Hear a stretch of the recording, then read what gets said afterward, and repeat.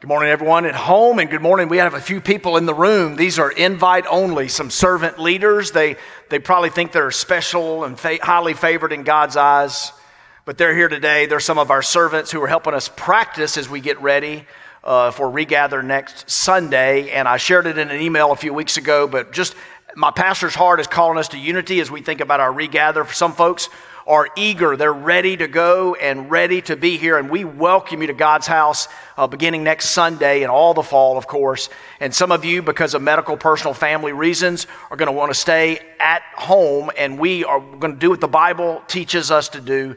And we're not going to judge one another. So we just want to set that course and again, invite anybody willing and ready to come join us next week. Before we dive in today, I want to kind of give you an idea of where we're going.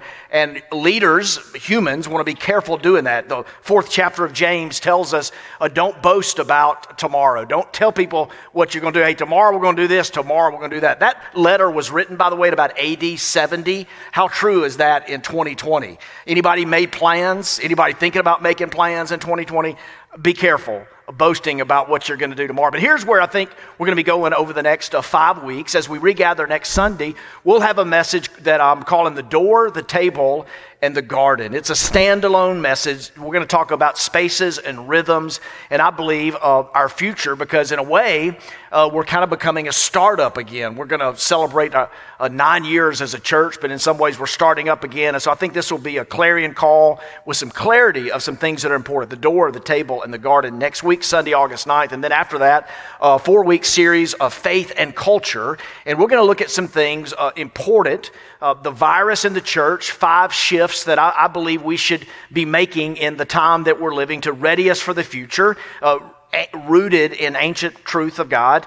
Race and justice beyond the hashtags. You know, God says some things in His Word about His heart for justice, for racial justice and unity and reconciliation. And His words are very, very strong. He doesn't stumble when He talks about it. So we're going to look at that in a couple of weeks. And also the church and hypocrisy, and then bitter divides. You know, we have more things dividing us today really than any other time I've been alive.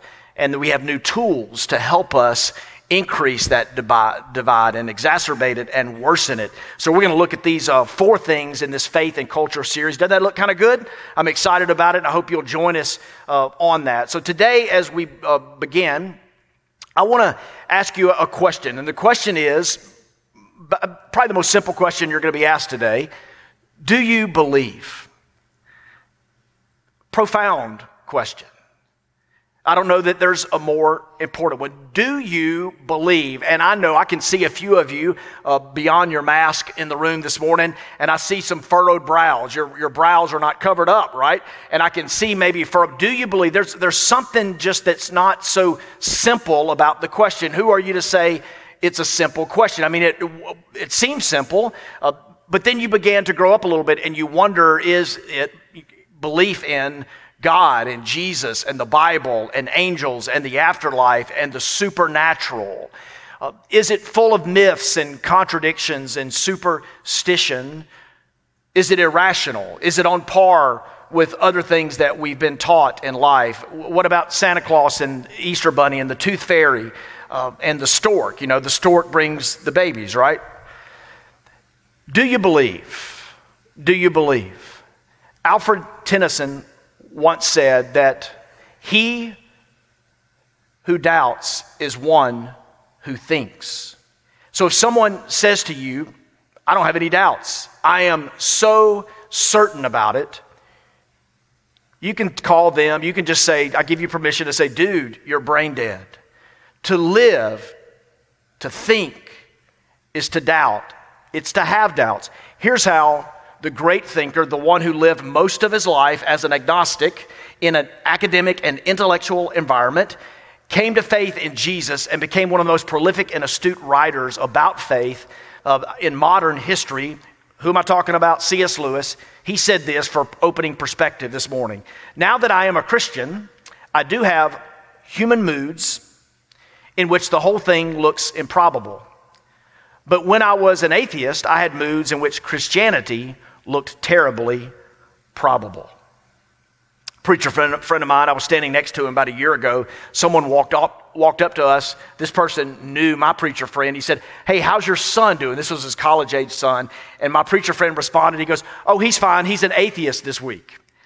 Young people especially change their beliefs. I won't get a show of hands because you'll feel kind of maybe some judgment or unease, but I wonder how many of you have changed beliefs. I grew up in kind of in a tradition where if you change beliefs or if your beliefs evolved, well, that wasn't healthy. That meant you were going wayward or you were backsliding a bit. And I hope as you participate in the life of this church, particularly over these next few weeks and hear about the door, the table, and the garden and our faith and culture series and the rest of this message, that you'll think a little more maturely with that. We all have doubts. Everybody doubts. Atheists have doubts. 1 Timothy chapter 6, we're going to close out this series this week. In 1 Timothy chapter 6, if you're at home, wherever you are today, 1 Timothy chapter 6, we're going to read a few verses, 11 through something, and then we'll pop down and read a couple of more. We're going to skip some. I'm not being deceptive up here today. We're skipping a few verses because we looked at them last week when we talked about being rich, verses 17 through 19. But here we are, 1 Timothy 6, 11 through 16. But you, man of God, remember this is Paul, old guy, talking to young guy, dropping some wisdom that he needs and that you and I need. So, but you, man of God, and remember, man of God, even that was a suspect to some because Timothy, I think I shared this with you, some scholars believe that Timothy could have even been late in his teenage years when he was leading a church, a brand new church at Ephesus. And so Paul later tells him, hey, don't let anyone look down on you because of your youth, but be an example.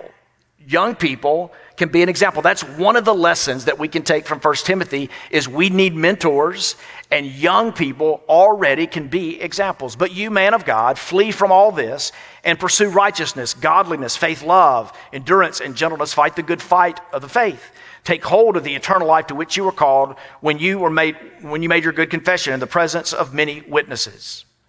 In the sight of God who gives life to everything and of Christ Jesus, who, while testifying before Pontius Pilate, made the good confession, I charge you to keep this command without spot or blame until the appearing of our Lord Jesus Christ, which God will bring about in his own time. God, the blessed and only ruler, the King of kings and Lord of lords, who alone is immortal, who lives in unapproachable light, whom no one has seen or can see. That's a problematic statement for faith, isn't it?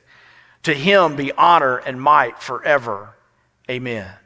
This passage, this stretch of 1 Timothy talks to us about faith. I don't know if you picked up on it, but it talks to us about how we can depart from our faith and how we can wander from our faith.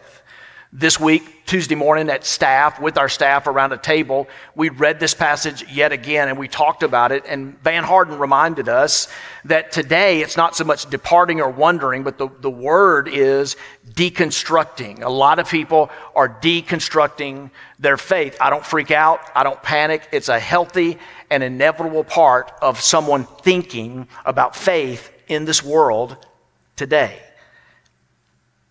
You can depart from the faith. You can wander from the faith. But Paul says, pursue it and fight the good fight of faith. So this morning, I want to ask 3 questions about doubt. That's a cue for any note takers today. Here's the first question about doubt. Why do we doubt? Why do we doubt? There's a myriad of very valid and good reasons. I want to touch on a few of them today, and I want to say with 1 Timothy 6 as the backdrop about the possibility of wandering or departing from our faith, and also the possibility, the invitation to fight the good fight of faith and pursue our faith. I want to talk about someone in Jesus' life when it comes to doubt and having doubts. Any idea who I'm going to talk about today? Not Thomas, but a man named John the Baptist, JTB.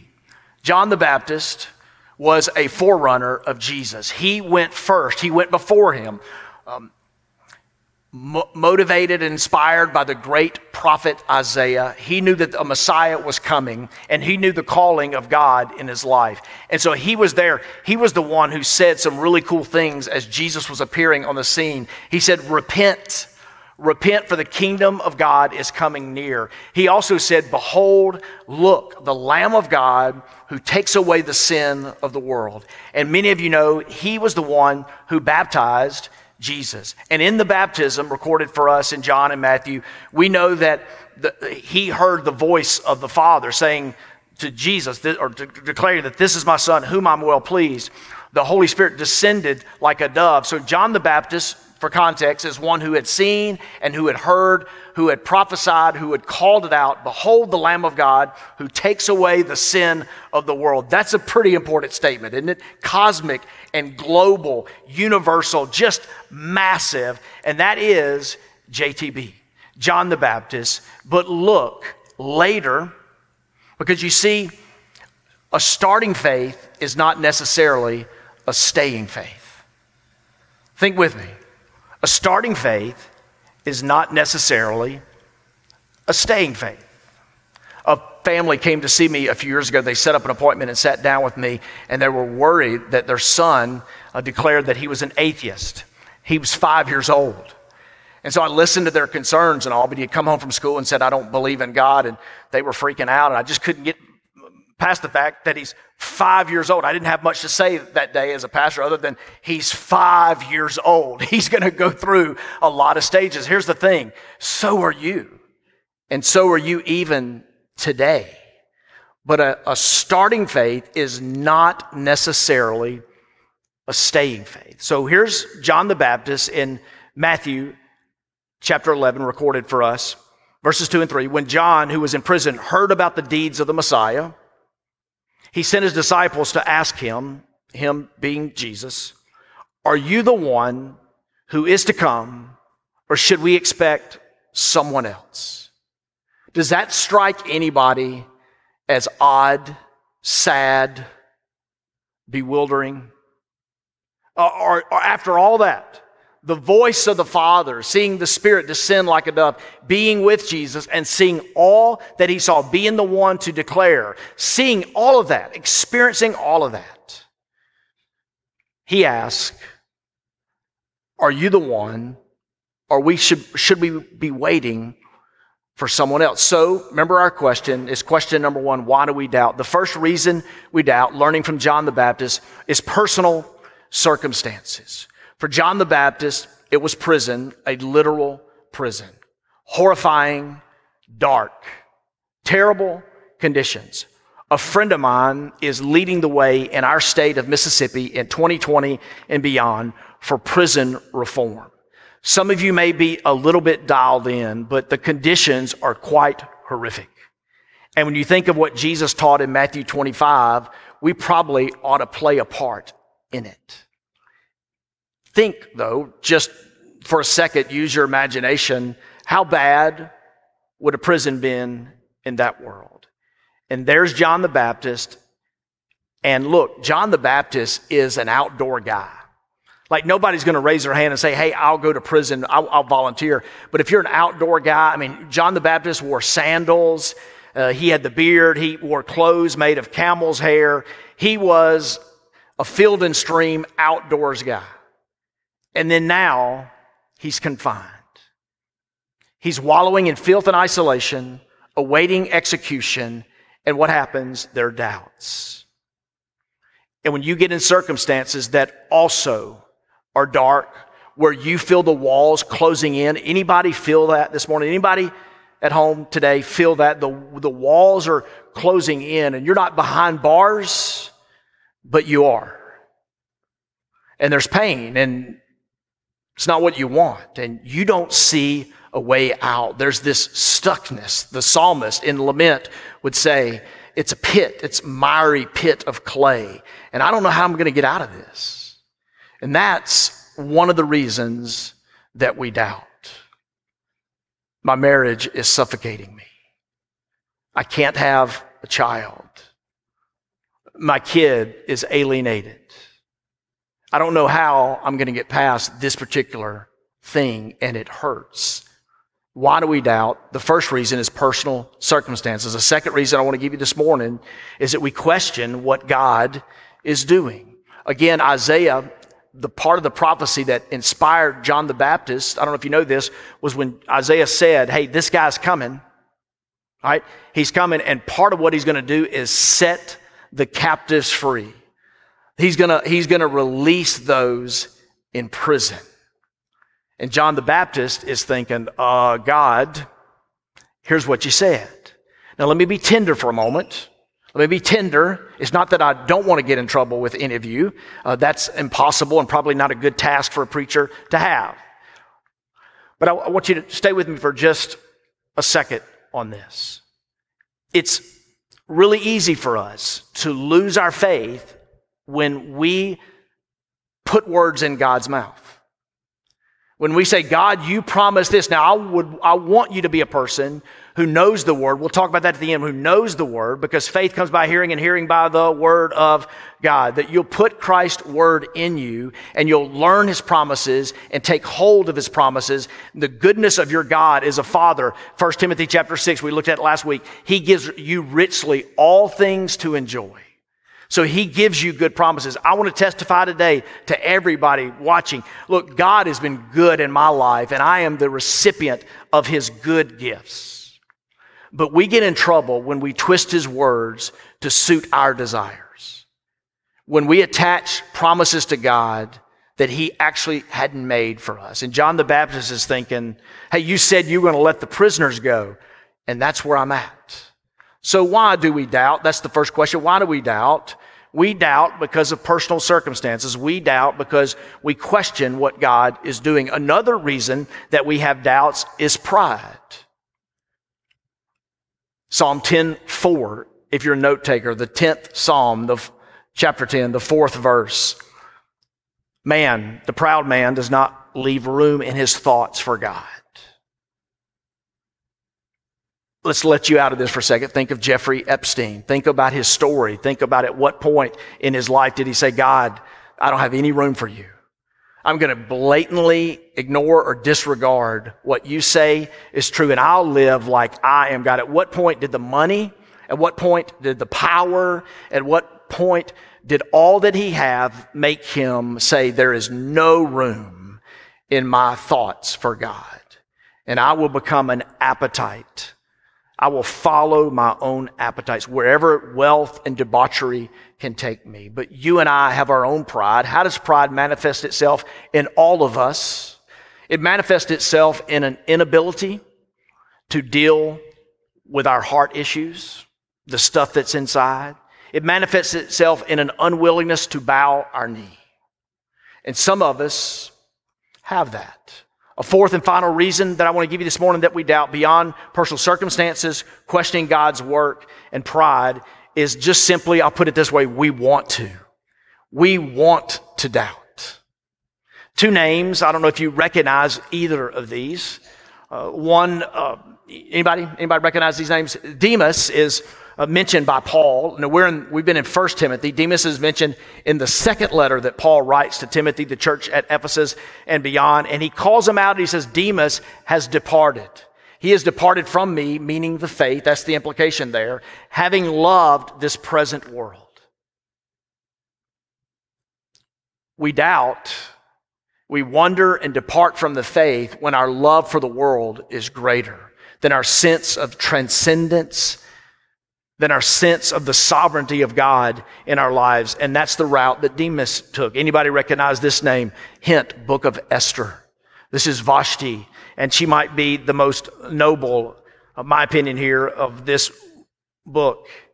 And she did the right thing at great cost, at the risk of losing everything. She did the right thing as an act of faith, and then she lost everything. Faith comes with a cost. Faith comes with a commitment. Faith comes with a risk.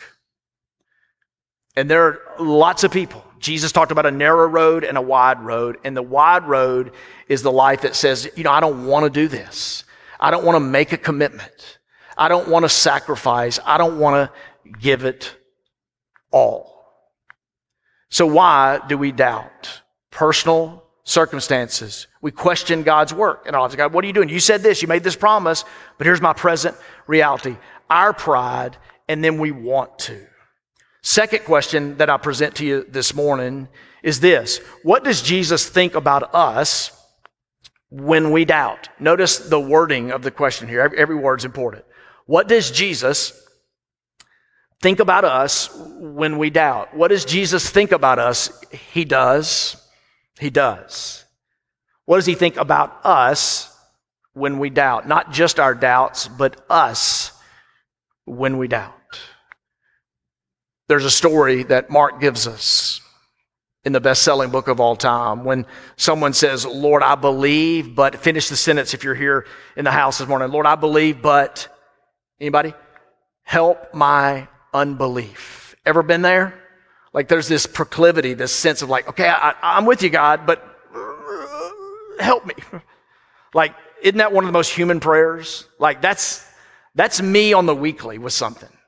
Lord, I believe, but help my unbelief. We know the famous story of doubting Thomas. If you said the word doubting, people would know to fill in the blank with the name Thomas. Here, John the Baptist we see. At the end of Matthew, it says, this is post-resurrection, by the way. It says they worshiped him. And then Matthew includes for us, but some doubted. Even in that crowd, they worshiped him, but some doubted. Here's what I want you to know. Jesus praises faith. Pastor Andy Stanley says if you look at the Gospels, this is the only virtue that Jesus ever praises is faith. But listen, Jesus never says, you doubted, I'm done with you. That man that said, I believe, but help my unbelief, Jesus met him with gentleness and respect and compassion. So he did with Thomas. So he does with John the Baptist. In fact, take a look at it now in Matthew 11:11. Truly I tell you, just the first part of this, truly I tell you, among those born of women, there has not risen anyone greater than John the Baptist. Jesus never says, you'll never find an instance, though he praises faith and calls us to faith, he would rather you and I live in faith than live in fear. But he never says to any human being, nor to you today, oh, you're having doubts, I'm done with you. Jude, New Testament letter, just a handful of verses, says, be merciful to those who doubt. Can I just say, church, can we be that place? Can we be that place? I'm reading story after story of people who are deconstructing their faith. They're wandering from it. They're departing from it. And in each story, there's almost universally a common thread. None of them felt safe to express their doubts. And I said on my Instagram account last night, praying and looking forward to today, that, listen, it's not doubt in and of itself that causes people to leave the faith. It's unexpressed doubt. And so that's going to lead us here to this third question and our final one. Why do we doubt? What does Jesus think about us when we doubt? And then finally here, how can we meaningfully deal with our doubts? So I want to give you a few things in this regard. How do we deal with our doubts? The first is express your doubts honestly. What did John the Baptist do? Look at this verse in Matthew. He says the following.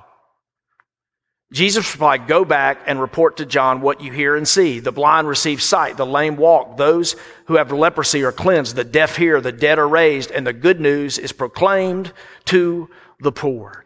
Express your doubts. Second point I want to give you right after this, how we deal with our doubt is this. Don't just express them, but examine. Back up one if you would, please. There's another, one other. Is there one before that? Nope. Okay, we want to go to the source. We want to make sure that we go to the source. Not only do we express our doubts honestly, but we go to the source of those doubts. For John the Baptist, it was straight to the heart of Jesus. Straight to him. I want to hear from you. And what did Jesus do? Jesus said, hey, look at not just what I said, but look at what I did. If you want your faith to grow in a person, I don't know if some of you are here today, whether you're here or home, you're probably sitting next to someone, and trust is a big thing. Nod your head if you're in the room. Trust is kind of a big thing. That's kind of what keeps things going with the person you're sitting next to. So it's not just what the person says. If you're sitting alone or home alone watching this, think about the relationships in your life. Trust is the thing, or a lack thereof, that can destroy a relationship. And John says, hey, Jesus, I want you to tell me. I want to go to the source. Listen to me. Don't go to secondhand. Go to the source. Go to Jesus. Go to Jesus. Straight to him. There's a lot of confusion in our day among young people. I was victimized by this when I was a freshman in college. The very first class I had as a freshman, my faith was attacked. And we think that we're called to have to understand everything about our faith. Now, it's good. We'll talk about this as we end in a moment. But listen, focus on Jesus. Focus on the person of Jesus. So beyond expressing your doubts honestly, this was it, earnestly seek the answers, but go to the source, not secondhand. Go to the Savior. Go to the person of Jesus. And thirdly, examine the evidence critically. Start with Jesus' existence. Nothing will be easier. In fact, one scholar put it this way. You really don't need much on this. You could look at your phone, look at the newspaper, look at the date today, and you'll see that it's all organized around the life of Jesus Christ. Y'all, he lived. No one in their right minds can deny that. He existed. Philip Schaff, the certainty of Jesus Christ is as certain as my own identity. The existence of Jesus is a fact. But we move from the existence of Jesus to thinking about the claims of Jesus, okay? When you examine the evidence critically, you think of the existence of Jesus and the claims of Jesus. What were the claims of Jesus? John himself says that Jesus made 7 I am statements. I am the bread of life. I am the light of the world. I am the door. I am the true vine. I am the good shepherd. I am God. I am the way, the truth, and the life. I am the resurrection and the life. I am God. I and the Father are one. If you do not believe in me, you will die apart from me in your sin. Jesus made claims. He made really bold claims. Now think about it. Would you ever make a claim like that? Have you ever done that? Kind of an absurd thought, but just think of if here today there was someone in the middle of the pew, middle section here, about the 12th row back. Let's just pretend his name was Matt. And let's say a guy named Matt stood up and interrupted everybody. Some of you are looking around. There is no Matt as far as I know. But let's say Matt stood up and Matt said, hey, I am God. I am the light of the world. I'm the bread of life. I'm the way, the truth, and the life, the resurrection of life. I'm the on and on and on. If Matt made those claims, our response would be, no, you're not. Prove it. But what happens to our pretend person named Matt? If he makes those claims, right, he's going to look foolish. Like, why make the claim? Somehow, some way, we're going to start poking and prodding around Matt. We're going to want to know who he is because he made a claim to be God. He made a claim that he could forgive you for your sins. And if you came today saying, what can wash away my sins? You may be looking for Matt. But Matt would need to back up his claims. And you know what Matt would need to do? Matt would need to live a perfect life. Do you think Matt could do that? Forget pretend Matt for a second. What about you? What about me? If I were to make a claim like Jesus made, that people would line up over here. All of you could. You could line up right here. Many people would. My family would go first, and they could tell you story after story. You could tell story after story of how I'm not perfect. If you're on staff here, you may not want to do that. But story after story of why I am not perfect. I couldn't back up that claim. Could you? Well, how could Jesus? Jesus lived a perfect life. Do you know there's historical, factual correspondence to that very reality?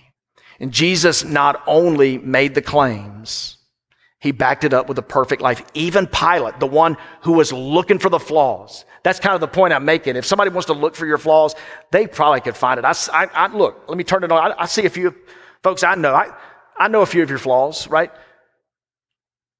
Pontius Pilate, the ruling authority of the Roman world, they would look, and even Pontius Pilate says, I could find no fault in this man. Jesus, as you examine the evidence critically, you think of his existence, you think of his claims, and think of his credibility. The first little subplot I want to ask you to investigate or explore is Jesus's credibility when it comes to his teaching. His teaching is incomparable. A friend of mine posted on Twitter last week. He said, just look at the Sermon on the Mount. Look at chapter 6 and chapter 7. Jesus, he asserted many things, but 5 things he presented to hearts in his day. 5 things he talked about: performative righteousness, greed, anxiety, practicing your righteousness before other people, and wasting what is good and holy. Performative righteousness. Look at me, I'm doing good, look at me, I'm on the latest cause, I'm on the latest issue. Look at all the good things that I'm doing.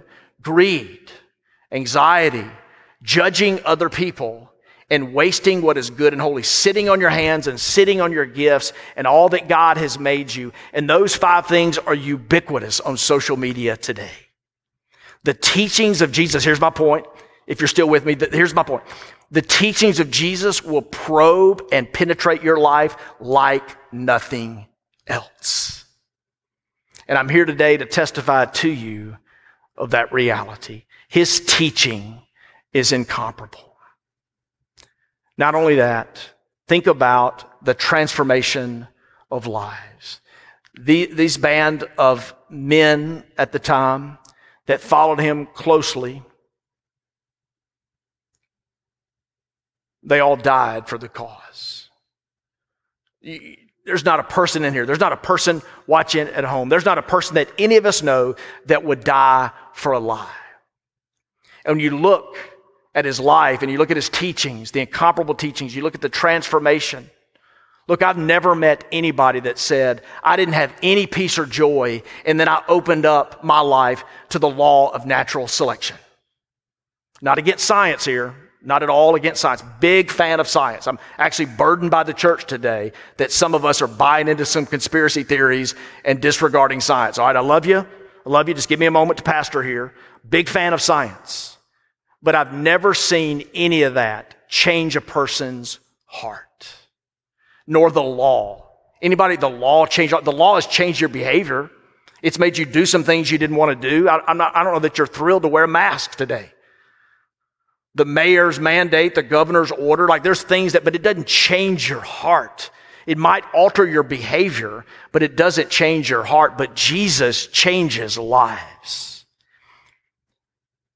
His credibility, his existence, his claims, his teaching, and of course, his resurrection. There's a guy named Simon Greenleaf. If his name was Simon Garfunkel, we could dismiss this. But Simon Greenleaf, stay with me for a second, was a professor of law at Harvard, dean of the Harvard Law School for more than 2 decades, recognized by most in the field as the world's leading expert on legal evidence. You with me? Wow. Here's what he said. There's no better documented historical evidence than that for the resurrection of Christ. It happened. The only person who's ever predicted his own death, burial, and resurrection and pulled it off is Jesus Christ. And this morning, for all the doubts that crop in, I'm asking you to express your doubts honestly, to earnestly seek the answers, to examine the evidence critically, and then fourth and final, to make every effort. Write down, note takers, 2 Peter 1:5. 2 Peter 1:5 says this very phrase. Now, Paul uses this phrase in 1 Timothy. We read it. I don't know if you noticed it. Make every effort to pursue. And then Peter uses it. 2 Peter 1:5, make every effort to add, here you go, to add to your faith, goodness, and to your goodness, knowledge. So, I had a conversation with some mid-20s folks this week as we were examining evidence critically. And I said that very thing, that faith and knowledge are not at odds. Do you see that? Make every effort, 2 Peter 1:5, to add to your faith goodness, and to goodness, knowledge. Let me ask you today, are you growing in your knowledge? Are you going to secondhand sources? Is most of your time spent scrolling and looking for people who believe what you believe? How much are you reading on people who've deconstructed their faith versus how much are you reading from the life and teachings and impact of Jesus Christ? Make every effort to add to your faith goodness, and to goodness, knowledge. And the same thing in 1 Timothy 6, he says, I think it's chapter 6, verse 11. If you have an open Bible, nod your head if I'm right about this. Make every effort to pursue righteousness, goodness, faith, love, endurance, and gentleness. Listen, if you're not growing in your virtue, it's going to be easy to succumb to doubt. It's kind of stating the obvious here, but we miss it. I'm telling you, we miss it. If you're not adding to your faith these virtues, it's going to be so easy. You are ripe to depart, withdraw, or deconstruct your faith. But when you see God working as he does, make every effort. 1 Timothy 6. Make every effort. 2 Peter 1:5. Real quick. Make every effort. Hebrews chapter 12. These verses real quick to the doubters, the ones who struggle badly. Make every effort to live in peace with everyone and to be holy in 2020. Without holiness, no one will see the Lord. See to it that no one falls short of the grace of God, and that no bitter root grows up to cause trouble and defile many. Church, I just want to say it today. We're not doing well. We are not doing well, and division and disunity and bitterness is growing.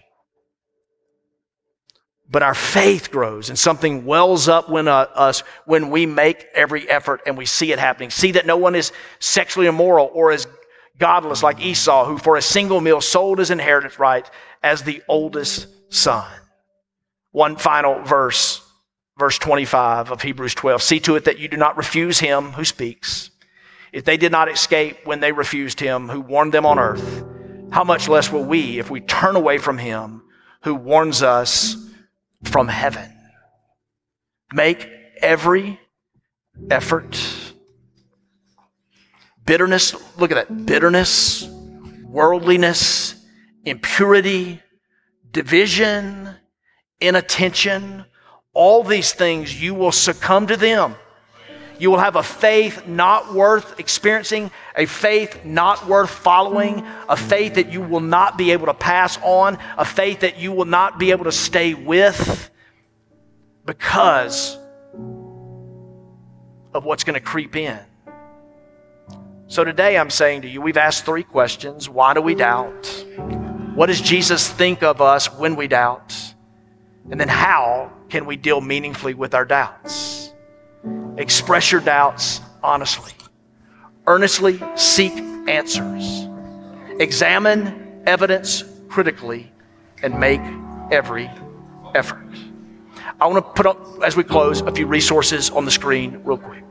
I think our worship team is going to make their way up as we close in a song, but just some resources that I want to give you to think about. 5 resources to add to your knowledge. I was talking with some young 20s a few weeks ago, and they were saying kind of what I've experienced a little bit, where we look at our world and the problems, and then we see the church, and it's easy to lose faith in the church. And I share with them about some friends, some men and women, black and white. Holy Post podcast. It's intelligent, it's funny, and it's engaging, and it has lifted my faith in the work of Jesus through his people today.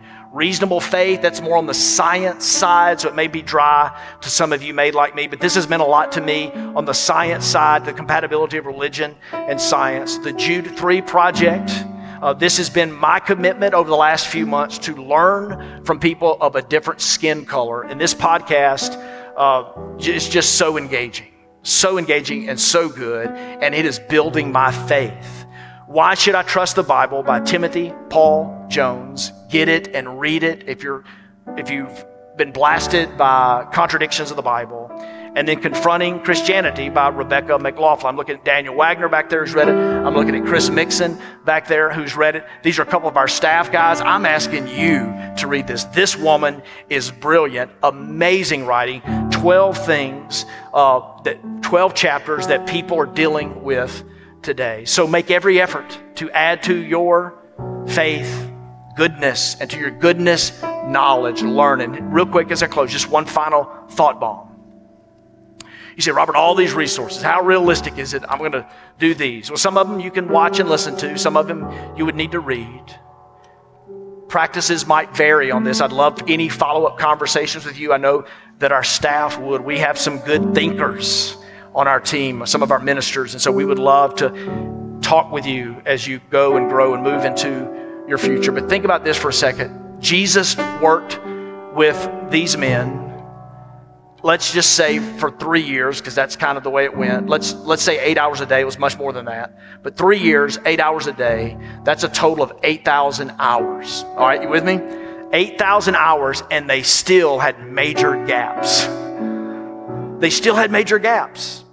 Is their starting faith going to be their staying faith? They had major gaps. And so 1 hour on Sunday, as good as it is not enough. Add to your faith. Would you stand and pray with me?